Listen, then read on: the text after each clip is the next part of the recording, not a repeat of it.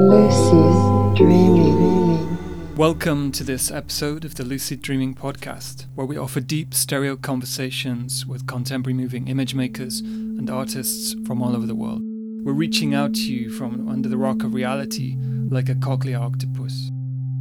We're beginning this series of conversations in a time of uncertainty for many, a time where we're not able to come together as we would in the film and arts community to celebrate and discuss each other's work.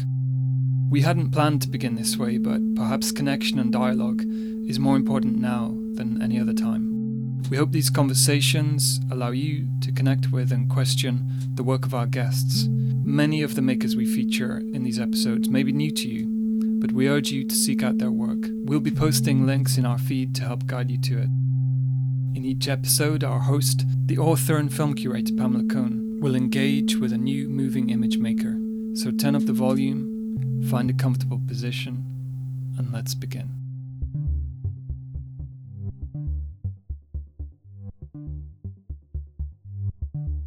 Hello, dreamers. Welcome to the Lucid Dreaming podcast. I'm Pamela Cohn. In this episode, I have the pleasure of speaking with filmmaker, writer, and frequent rabble-rouser Penny Lane about her prolific and diverse body of work. She'll be speaking to us today from her home in Brooklyn, New York. It's so wonderful to get the opportunity to speak to her. The first time I encountered Penny Lane, she was standing on a chair at the 2008 Flaherty seminar, gesticulating wildly and talking a blue streak, either to defend a point or to chastise someone for sloppy thinking. I can't really remember precisely. I'd just like to supply a sketch of her background for our listeners, and then we'll get to it. Penny received her MFA in Integrated Electronic Arts at Rensselaer Polytechnic Institute in Troy, New York, following a bachelor's in American Culture and Media Studies from Vassar College. She has taught film, video, and new media art at Bard College, Hampshire College, and Williams College, and currently teaches art and art history at Colgate University in Hamilton, New York, coming full circle since Colgate is also home to the aforementioned Flaherty seminar. Penny's been awarded many prestigious grants over the course of her career, the latest the honor of being named a 2020 Guggenheim Fellow in Film and Video. She's been making award-winning nonfiction films since 2004. After creating a diverse array of short experimental works, Penny has 4 feature-length documentaries under her belt, with a 5th one in production called Confessions of a Good Samaritan, which we'll learn more about later in the hour. Her most recent feature is called Hail Satan, which premiered at Sundance 2019 and had a wide release through Magnolia Pictures. Her 3 previous features are The Pain of Others from 2018, Nuts, a personal favorite of mine, from 2016, and Our Nixon from 2013.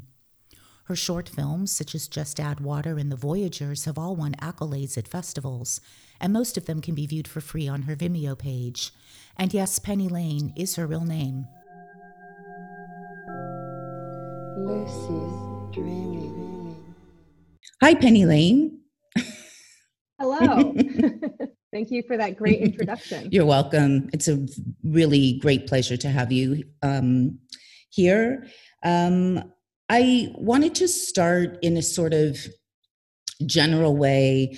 For me, watching your short and feature film work over the years, one encounters just this uncanny, free-ranging intelligence, imbued with equal parts humor, but also with very deep pathos. And for me, you have a particular talent for the art of seeing and making connections between apparently unconnected entities in a very powerful way. I'd like to start a little bit with autobiography, if you don't mind, just more in line with what kind of sparks happened in your growing up years to sort of, I don't know, sort of push you in a direction of creating, of making art, of looking at the world through the lens of archives, certainly, but also through visual storytelling?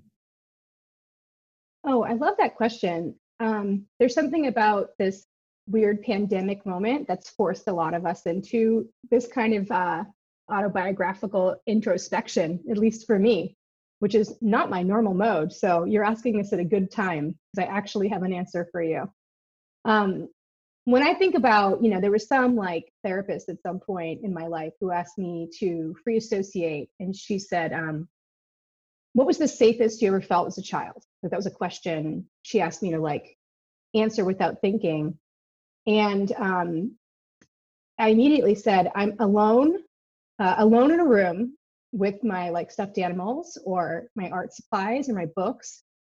And that just like, I think really is true. Like, so I grew up in a really chaotic, frightening, bad world.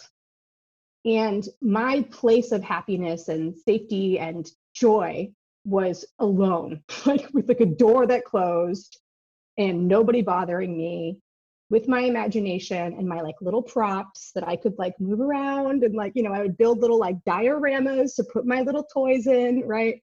And draw and write stories and all that kind of stuff. And I think and notice what I didn't say there, like for most documentary filmmakers, I feel like the spark comes from interaction. Like it comes from like wanting to go out in the world and like interact with people, leading to a particular sort of camera centric, right? Sort of filmmaker as explorer of the physical world kind of mode.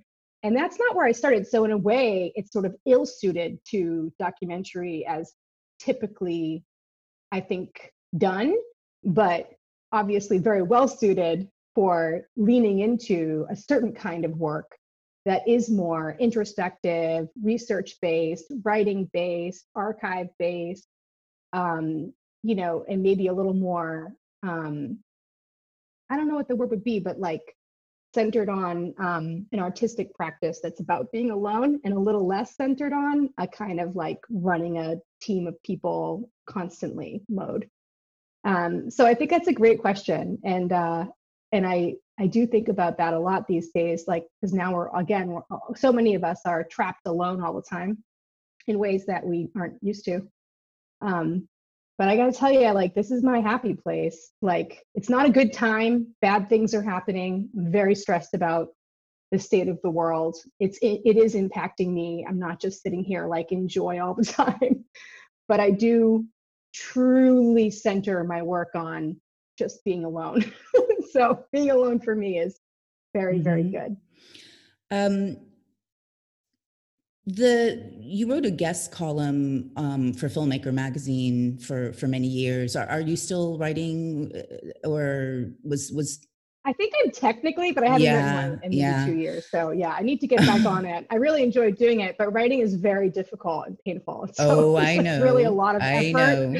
A lot of effort went into those pieces, and they're all like too long for the internet. and so I just I wasn't sure what I was trying to accomplish, and I decided to kind of table it until I figured that out. But it's interesting because you write in such a colloquial way. Like I actually hear your voice as you're speaking, and I wanted to mention that in the guest column, it's called Notes On, and you would pick a topic and go crazy.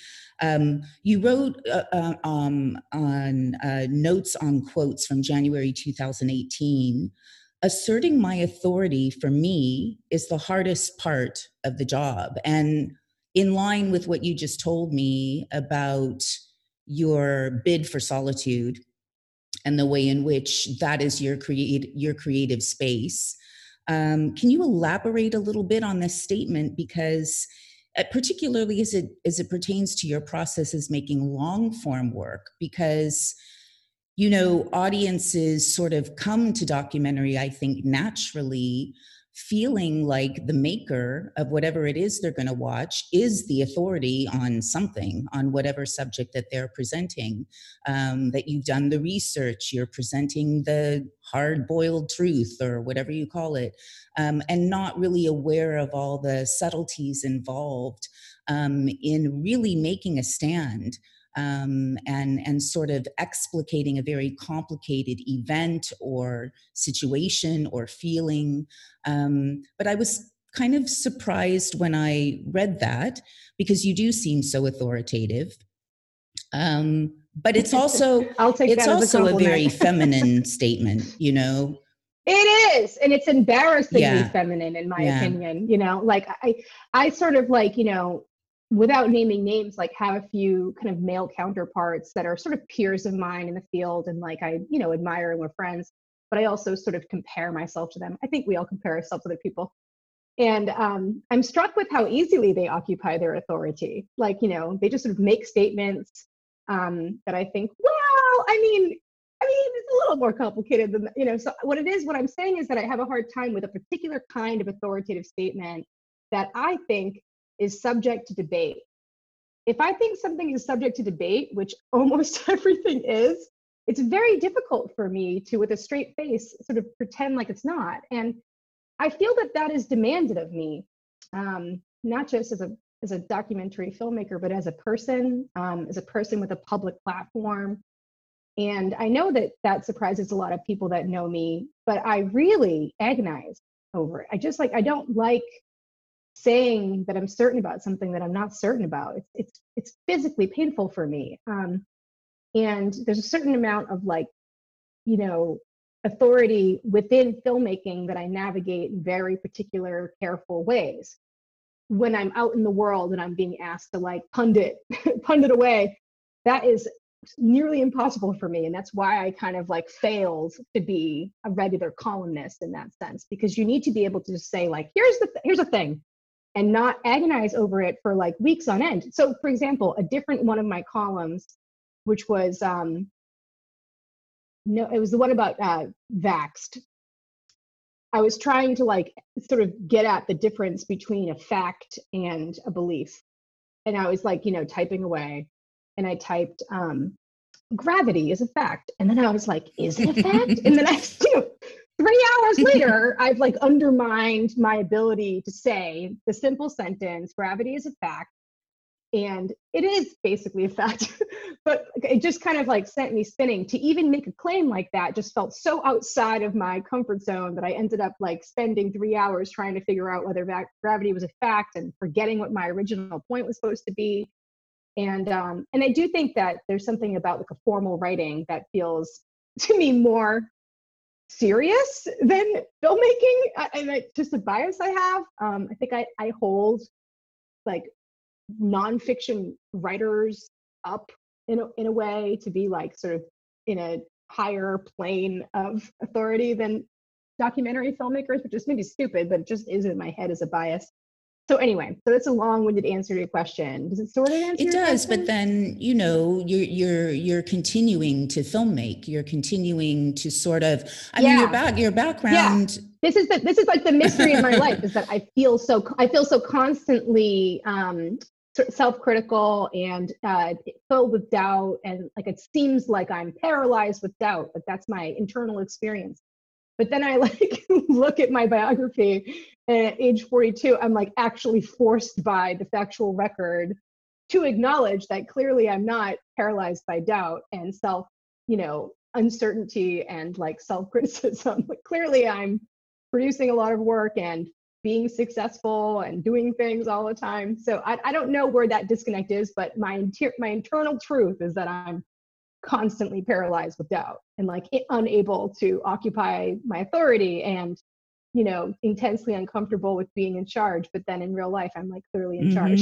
So I don't know what to tell you, but it's something I think about a lot. Well, because you're also a professor as well, of art and art history, and you have this very robust background in electronic art in particular. But I mean, can you talk about a particular mentor during your own education? What resonated with you in terms of getting over that hump of doubt and insecurity, and learning how to storytell in image and sound without totally blocking yourself, and how do you sort of in turn share with your students these sort of cautionary tales about what might on the surface look detrimental in actuality might be a huge strength in the way you go about putting together, particularly a complex long form piece. I mean, each of your films is like a very meticulously put together quilt, that could just unravel at any moment. And that's a very it's a very exciting thing to see, at least for me as a viewer, where you're sort of on tenterhooks. It's like, is she going to pull this off? I love that.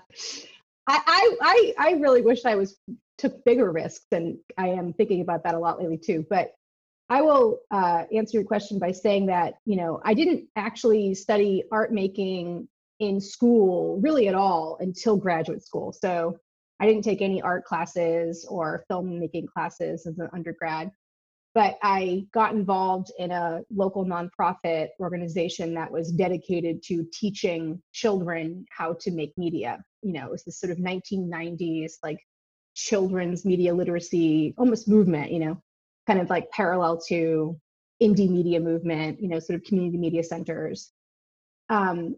And I worked there for a while, and I basically learned how to make films by teaching, 5-year-olds and 7-year-olds and 10-year-olds and 15-year-olds how to make films, and learning alongside them. And I think that's the only way I could have done it, because if I had walked into a filmmaking class as an undergraduate, like sort of with the taste level that I was at, the gap between what I was sort of watching in my film classes on the screen and like writing about, and like what I'd be able to do as a beginner was so great. I just don't think I could have gotten very far. And also I think I had a lot of peers who were further along, like would have made better films in film class, and I probably would have been crushed. But learning alongside like kids, great.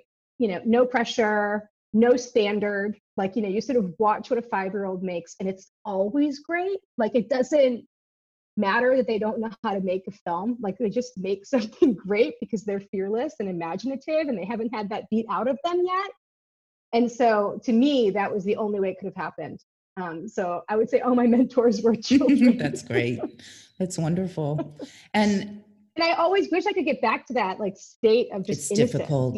Just that kind of play. It's so hard. Like, even when I look at my first films from like 2003, 4, 5, I'm like, wow, I couldn't make those films now. And that's an interesting feeling to kind of be old enough to have, to recognize that you don't just like gradually get better at things and then you have all the same tools in your toolbox, but there's more of them.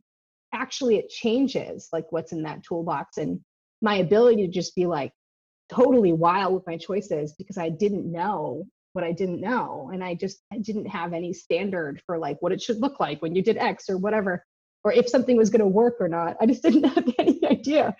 So I was doing all kinds of crazy stuff, and I wonder how to trick yourself almost to get into that state of mind more as you get older. It's a big puzzle for me.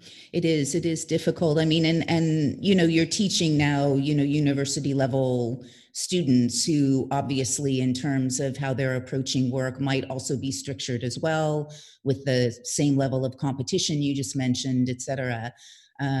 So there is a sense, at least in my mind, of this lack of allowing yourself to be in that free zone, in that dream state, in that subconscious level of creation where things are weird and they stay weird and inexplicable. But I mean, I still contend, I want to move in more specifically into your work now, because I still contend that there are inklings of that, where you're still grabbing on to that free zone of play. It's just the work of finding the right partners, right, to play with you. You mentioned something else in another column entry, really funny title, called 5 Things Tinder Guys Don't Know About Being an Independent Filmmaker.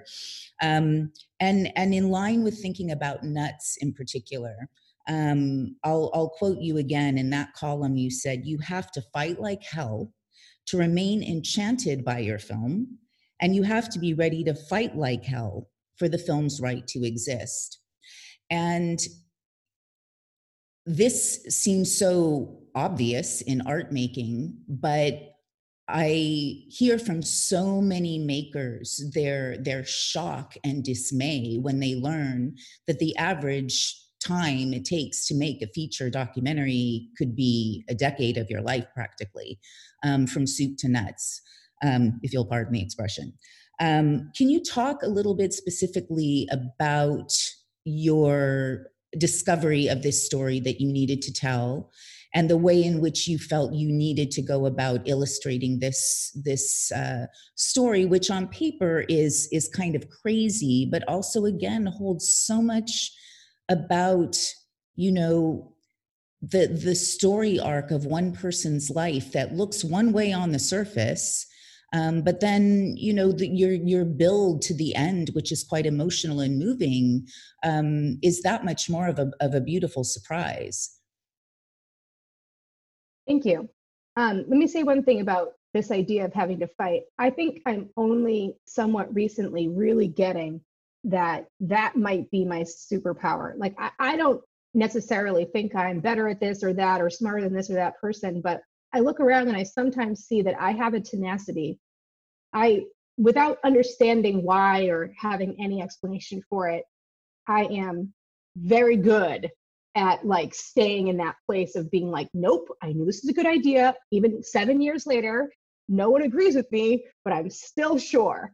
And I cannot explain that, but that must be like a huge part of why I've made it as far as I have, because like Nuts is a really good example of it's just a film that nobody else really needed it to exist. Like, it wasn't like ripped from the headlines. And, you know, I basically saw the story, or I read a book about the guy. Can you just public supply a little library. bit of the background, for listeners who might not have seen? For Yeah. Nuts. Yeah.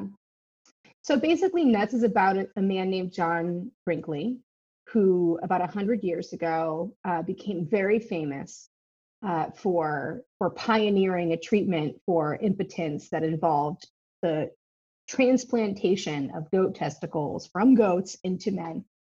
And, you know, he made millions of dollars and performed this surgery tens of thousands of times and became a giant radio pioneer and a huge media personality and built this whole empire, which all collapses in the end. And so I read a book about him that I found at the public library, and it was just a great yarn. Like the story, I mean, you can read his Wikipedia page and have like a pretty good time. And the book was really well written too. So I was like, oh, this is a great story for a movie. Like, why hasn't someone made a movie about this? But, you know, especially then, I didn't really know how to make movies. That was my first feature. Like I had, before Our Nixon, which was in 2013, I had tried to make several features. So I made a short called The Abortion Diaries, which I initially imagined would be a feature, and just didn't have the material. Like I had a really good 45-minute cut, and like in no way am I the kind of person who's going to pad that to make it a feature. And so I cut it down, thinking the shorter I can make this, the better it will be in the world. So that was that. And then I had a film called Sitting on a Million, which was a huge disaster, failure, collaboration. But again, I imagined it would be a feature, ended up being about a half an hour again. And then I started Nuts in 2007 or something, like so early, 2008.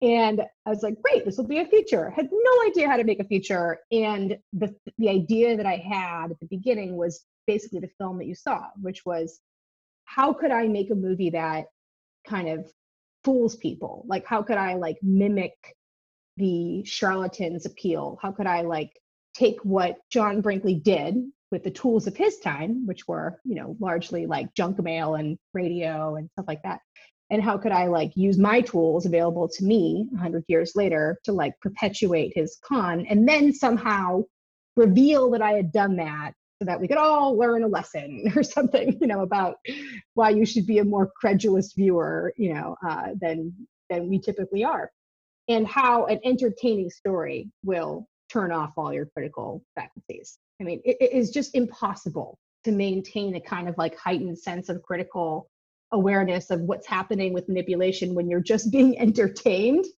This is why I had to watch Tiger King twice to find out that it was like not good filmmaking. Like the first time I was just too entertained. I was trying to like have my critical awareness on, but I was like undeniably being entertained and like fed this story that was like cliffhangers and whatever. So I had this idea that I wanted to do that with Nuts, but I didn't know how to do it. And that was how it took. That's why it took in the end, 7.5 years to make. Because it really was just trying to figure out like how to accomplish this big idea that I had, which didn't initially involve any animation. It was just supposed to be an archival film, and that didn't work. And then 2 years into it, I decided to start doing reenactment. I mean, it was just a very gradual, slow process.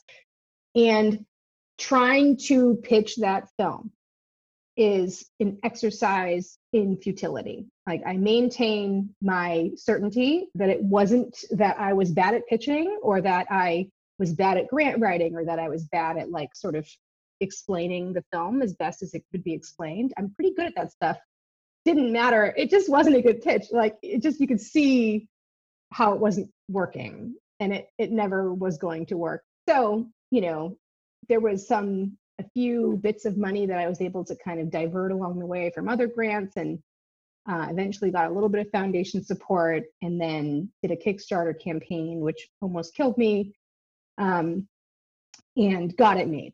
Long story short, got it made. But when I look back, I cannot begin to account for why I didn't abandon it. Like it seems obvious that I should have abandoned it many times, but I just kept thinking like, I know this is going to be great. Like people are going to like this. Like this is funny and like entertaining and surprising.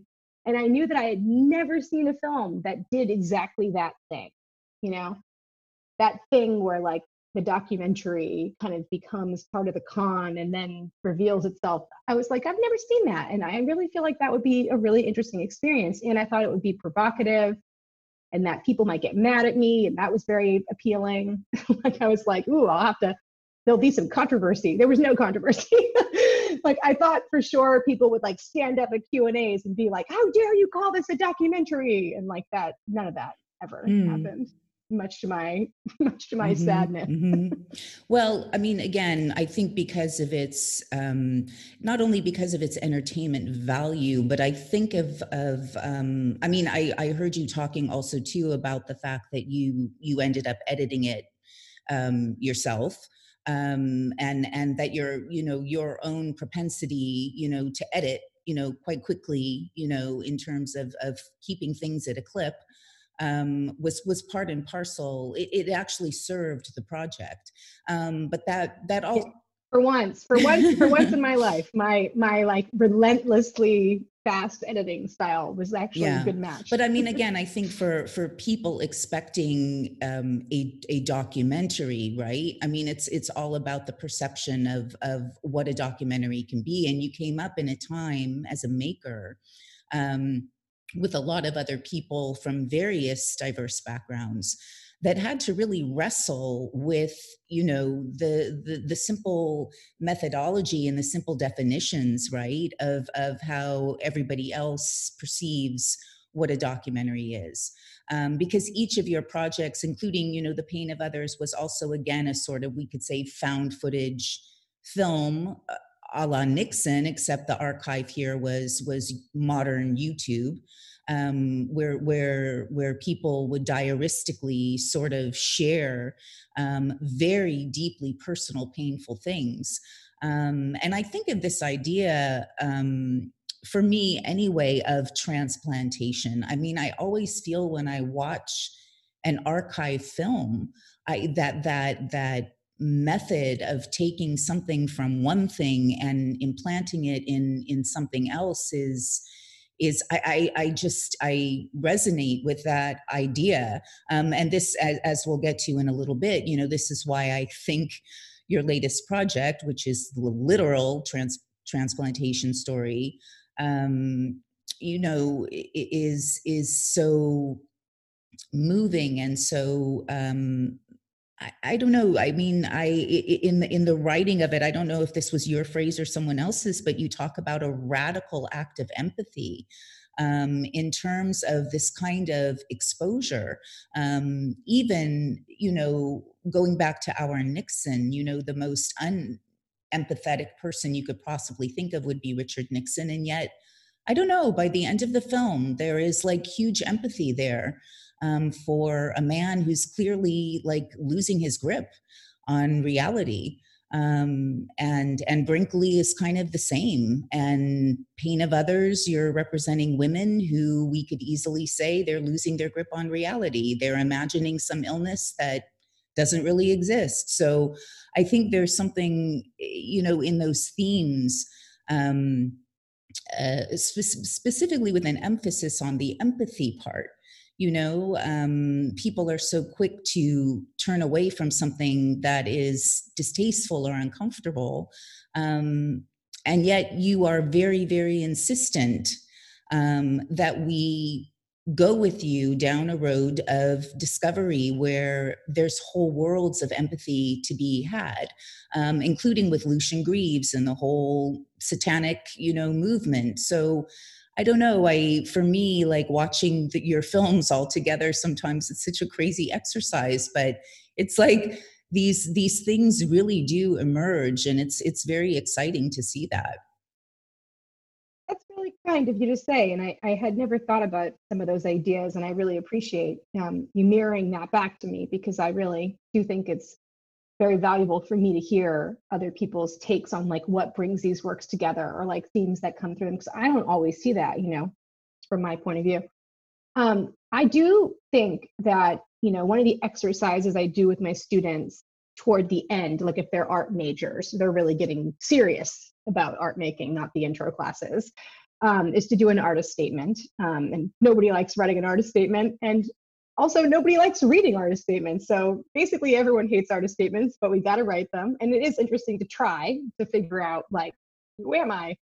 And so I'd give them these exercises. And one of them was like giving them a bunch of words that like an artist might be, the kind of relationship that artist might want to have with their viewer, and circling the ones that apply to them. And so the words are things like, comfort, provoke, empathize with, or represent, all these different types of orientations you might have toward both your subject and your viewer, really. And when I look at that sheet, I'm like, oh, right, not everyone selects the same things. Like not everyone goes with provoke, like as like one of their 10 or 5 or their top 3. And I'm like, oh, right. Oh, mine's definitely provoke. Like provoke is in there, and I just I like the idea of art that asks you to kind of go into an uncomfortable place. And I do think that's a difficult thing to ask of people. And I do think it's a lot to ask of a viewer to go into an uncomfortable place. And so I'm very mindful of that. And I do think that there's a way to do that with a smile on your face. And there's a way to do that where you're not like sort of being cruel to your audience and just making them uncomfortable and asking them to go deal with it on their own. Like I do feel like there's a kind of resolution that I think I'm offering if you're like willing to go into this uncomfortable place, So I just wouldn't do it if I didn't think I had some sense of a resolution. Even The Pain of Others, which is the most unresolved story I've ever told, ever, as an artist, to me, I feel a sense of resolution if you can like hang with that movie for like the 71 whole minutes that it asks for. There's a place you can get to if you like hang in that story that I think is worth it, obviously, or I wouldn't have done it. Mm-hmm. Yeah, I mean, for me, this feeling of disorientation or discomfiture, or I don't know, I resonate with that too. I mean, those tend to be the most sort of, those are the pieces I think about for a really long time. And I feel in a sense too, where you begin with maybe the media savviness of audiences and this sort of the meta level of the communication of what you're trying to say within your films, and then really sort of distilling carefully, those emotions that you're trying to evoke. And I would imagine that it would be an exceedingly fragile process, to get to. In terms of Hail Satan, which maybe besides Our Nixon, we could say is your most, I don't know, well-known or most famous film, or the film that sort of really got out there to larger audiences. I see that same process and that same relationship with Lucien Greaves, who, we know was a very, very unwilling subject of a documentary. Can you talk a little bit about that relationship with him? Because he's kind of really, if you think about it, your first like live subject that you deal with. And so I'm just wondering, with all the experience you brought to that, sort of, we'll call you mid-career, I guess we could say, all of a sudden you have this new dynamic with a real life person who is trying to the subtleties and the arguments just sort of ripple up to the surface, but it takes a while, and you let us sort of flounder in this space of like, what is precisely what is going on here between the maker and her subject. Right. And like, what's the attitude? Where are we going with this? I would say that Lucien and I were a good pair because I think the only person who hated filming him more than him was me. I find it so intensely still rude and uncomfortable to like point cameras at people, and I understand that there's a value to it, obviously, but it is not fun for me at all. And so, I learned a lot over the course of those 2 years making that film about how to occupy that space and remember that we're all in this together, and every act of filming is not like exploitation or, extraction or just bad in some way. Like, I really had to fight in my mind to believe that what we were doing was worth it. And that really took going out and shooting, coming back into the edit, seeing what we got, seeing what we didn't get, and then being like, no, we need to do this again. Like, we need to go into Lucien's office and like ask him to talk to, whatever.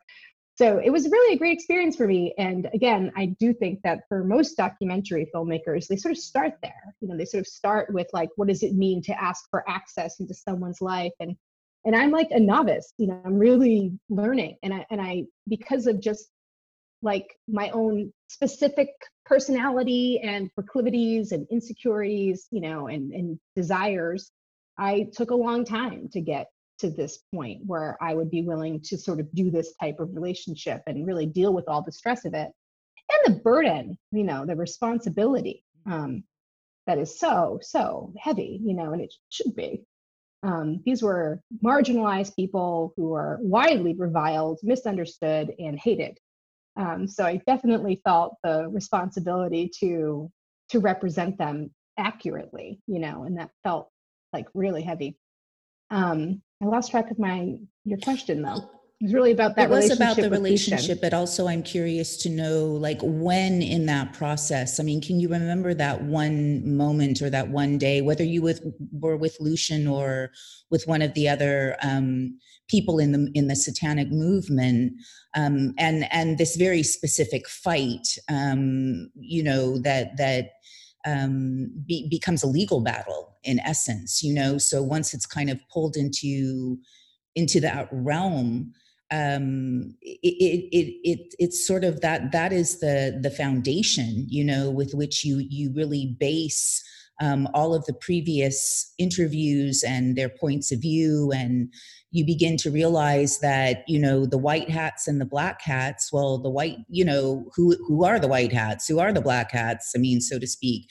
And there's this beautiful movement that begins when you're in the Christian camp, and then when you're in the satanic camp, and all the things that are said and the points that are being made. Do you remember that moment when that clicked for you in terms of being able to present that kind of very robust, very solid argument that is at the heart of that film? Yeah, Yeah, I sort of do have a moment like that because there was the beginning of the process was very focused on Lucian, and it was very kind of like, okay, like broad strokes, like what happened? Like who are the key players? Like how did this movement come to exist? Where did the Satanic Temple come from? The origin story. And I always knew this film would just be the origin story of the Satanic Temple. And that's how you create a sense of narrative closure in your heart, even though you know this story is not going to end when you stop filming. I knew that if we just covered the 6-year period from 2013 to like the end of the time we were filming, that would be a satisfying arc.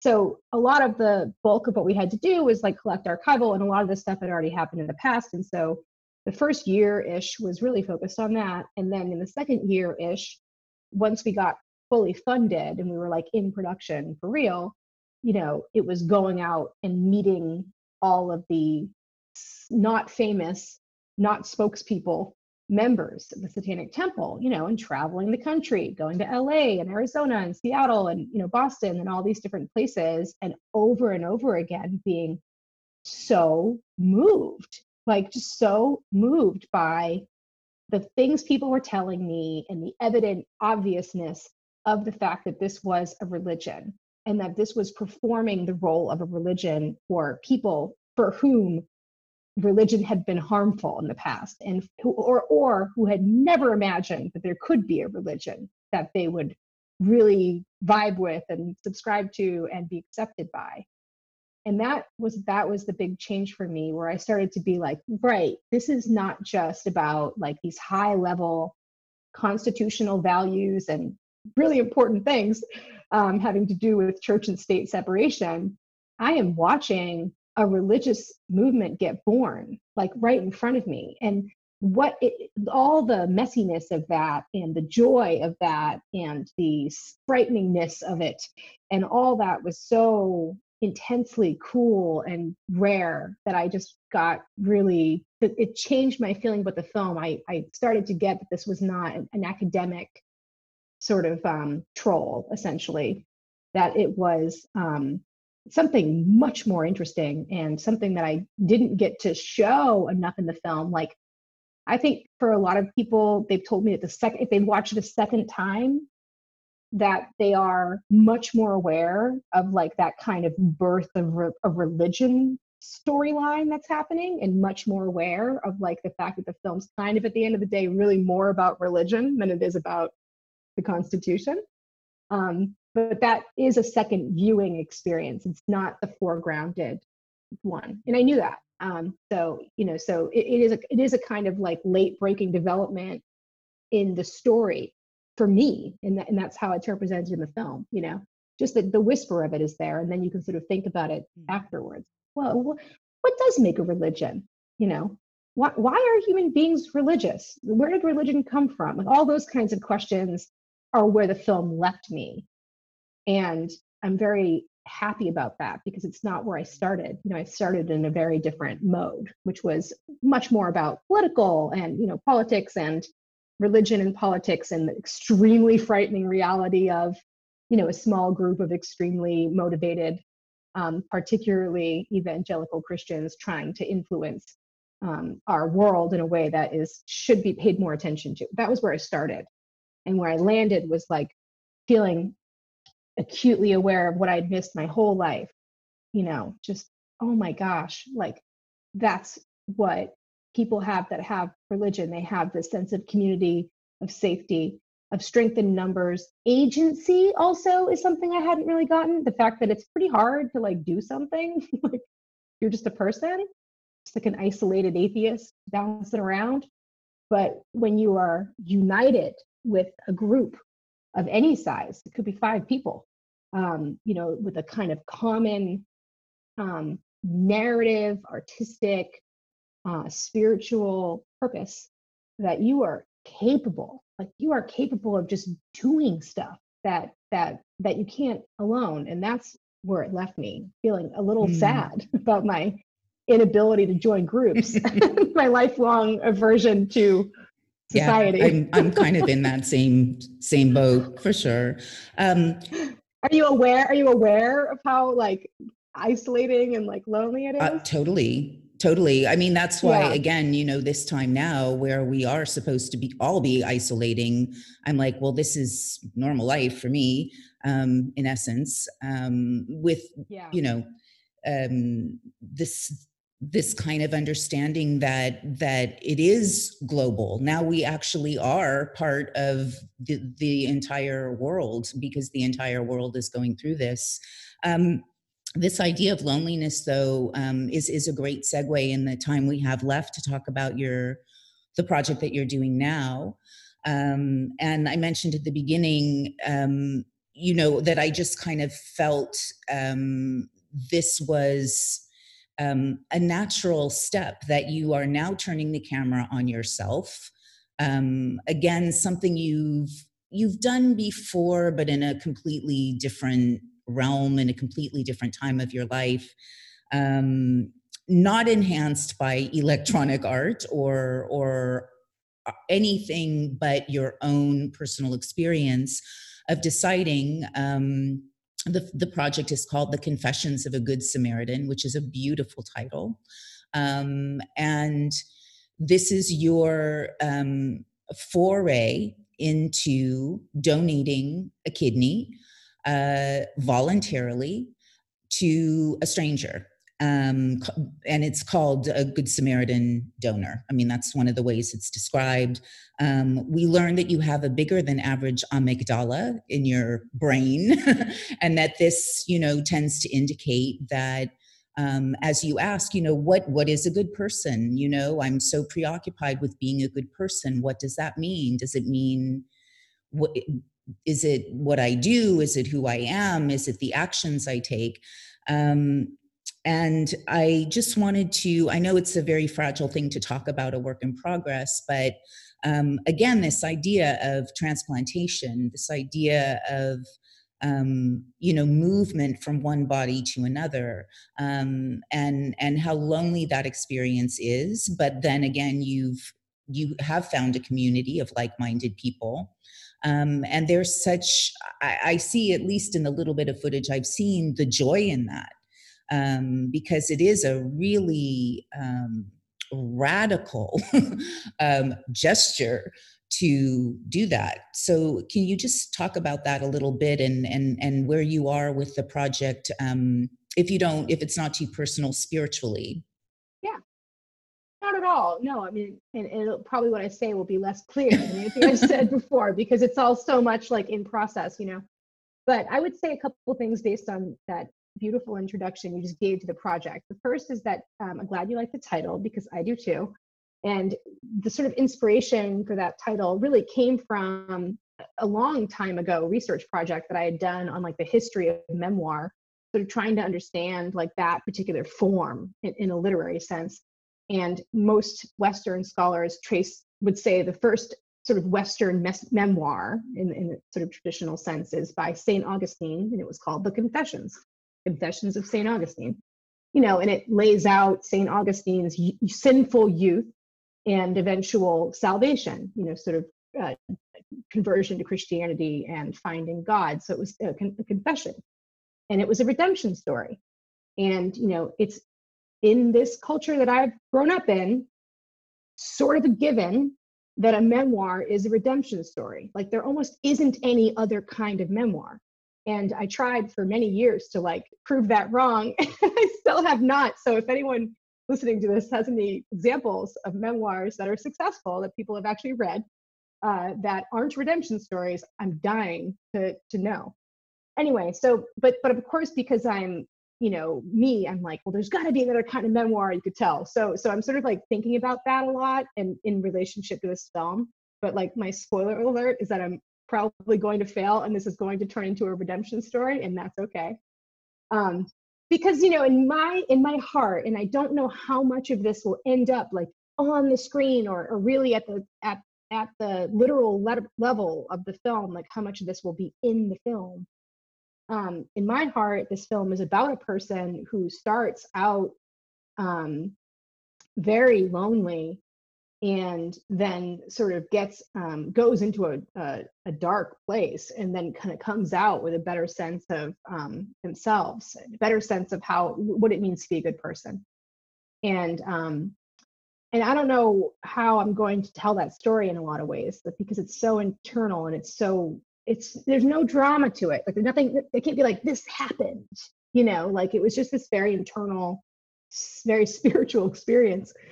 But, along the way, basically, this idea of organ transplantation became the idea of the film, so it's about me going through this experience and meeting this tribe of people who have done this thing that I've done, Good Samaritan kidney donation, seeing how I do and don't relate to them on a basic level. And then also coming to actually understand that my early views on this were really mistaken. Like my attitude early on was everyone should do this. Like people who don't do this are basically selfish, and it took a long time for me to get that that's not it's not a generous reading, first of all. And it's not really based in reality. Like first of all, not everyone is like childless and single and like doesn't have a family to think about or worry about. That's the first level of how maybe it was easier for me to do this than it would be for many other people. And secondly, I am financially stable enough where I was able to take a lot of time off of work and do this. It was actually quite expensive to do. I'm rambling on. But so anyway, so the film will basically be a kind of like two stories, like one or three. One story is me having this experience. And the second story is the past, present, and future of organ transplantation as a scientific, medical, and philosophical, bioethical thing. That's actually not a very long history. It's less than 100 years old, and even really less than that, more like 50 in practical sense. And it's fascinating to watch people's ethical ideas about what makes you a good person or what is obligated of you change as technology allows for different things. It never occurred to anyone if you should give your kidney to your dying mother until that was actually possible. So watching that is really interesting, and sort of seeing like the sort of ways that technology and progress interact with our ethics. And then the third thing is really an argument that is about sort of like where empathy comes from, and really teasing apart some concepts that are too conflated because we don't think about them hard enough. Like compassion is not the same as empathy, and empathy is not the same as charity. Like we sort of take all these words and make them into one thing. And I really want to pick them apart and think about, for example, the scientist that you met in the short sample is making a causal argument. I mean, she's saying empathy is a thing that happens in the brain, and people with a lot of it are often moved to be more compassionate. That's like a particular causal chain, right? But not everyone agrees with that. So there's different ways that people formulate the relationship between things like rules that are handed to you by society. Like if you grew up Jewish, then you would know like these sort of certain levels of giving in the Torah, which are considered better. Like there's like different levels of charity essentially, and like the highest one is one where you give to someone you don't know, who doesn't know you, and you don't receive thanks, right? And I was like, oh, that's what I'm doing, but I didn't know that until we all know from any religion that we grew up with that the idea of caring about your neighbor as if they are yourself is the goal. But anyone who ever said that was like too simple or, was not trying to actually do it. It's pretty impossible. And that's part of the humor, I think, of the project would be my failure. Like I really failed at like being a saint. Like it was like really, basically it was very hard for me to continually keep the well-being of this anonymous stranger at the highest point of my consciousness, and not be like, I'm annoyed that I'm in the hospital again today doing these stupid blood tests that I already did, but they messed up the thing. And, like that's not that big of a hardship, like having to like go back to the hospital to redo your blood work. But the amount that I was furious about it suggested that it was much more important to me than like the literal person who was dying of kidney disease that I was trying to help. It was really hard to keep that person's welfare in a higher position than my own petty day-to-day life, Yeah. you know. But I mean, again, for me, that's what's probably going to make it resonate, you know, with all of us who think about these things, whether we do maybe a lot of people don't think about it at all, as you sort of point out in the sample that I watched. A small number. Is a little number. There's some people out there that are psychopaths. It's a small amount, but they are this very represented. Overly represented. But this bid to be good, do good, you know, be a good person is for me, I mean, really at the heart of it. And you're again the impetus to turn the camera on yourself, you know, this gradation of you know, as you say, this intrusion. Except now, you know, it's into your own life, into your own mind, into your own philosophy.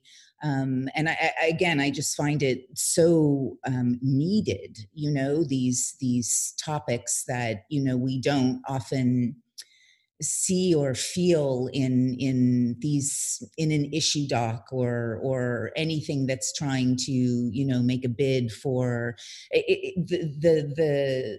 the medium always tends to do the opposite, you know, to really focus on people who are bad and who are crazy and who are, you know, doing weird things. And yeah. And I think that's huge. Like goodness and like people that are how boring upright, like, are not good. They're not good. They're not good like literary characters.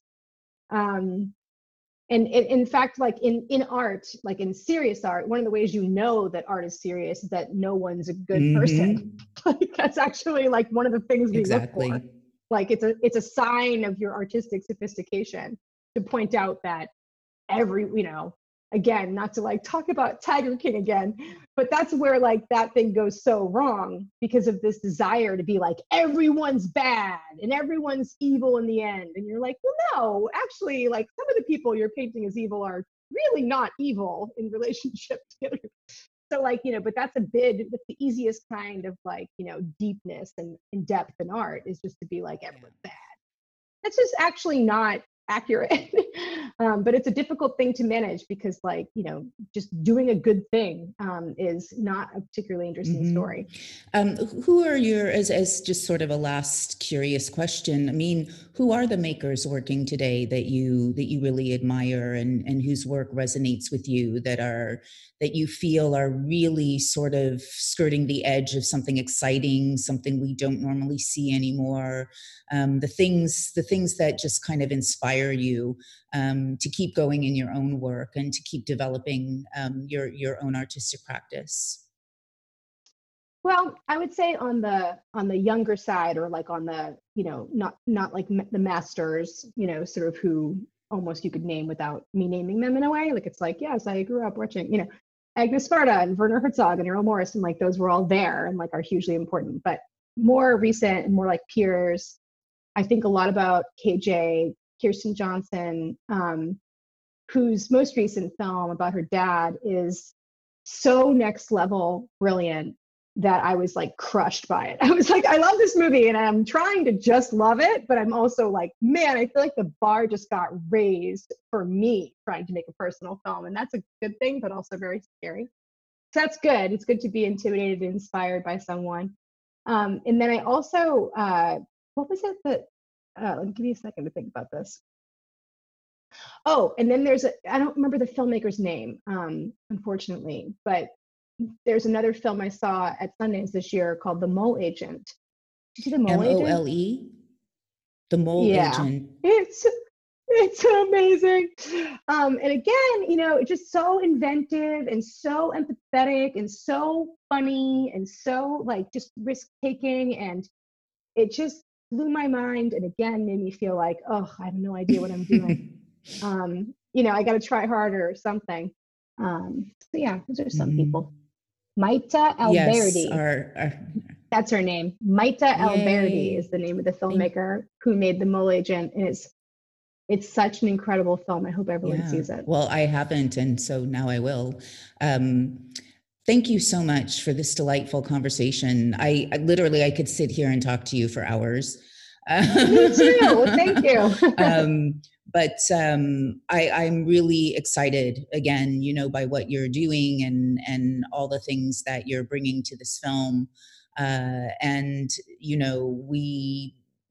it's this almost impossible process, to sort of talk about in any coherent way. And I always appreciate, when those makers were forced to, first of all, just basically even for funding reasons, but the way in which we can share ideas and inspirations is really, really vital. And I just have always really loved your voice. I think it's Thank you. it's a vital voice for our community, and I think it's a vital voice in media making.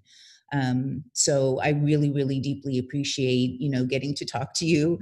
And stay safe and healthy, and thank you.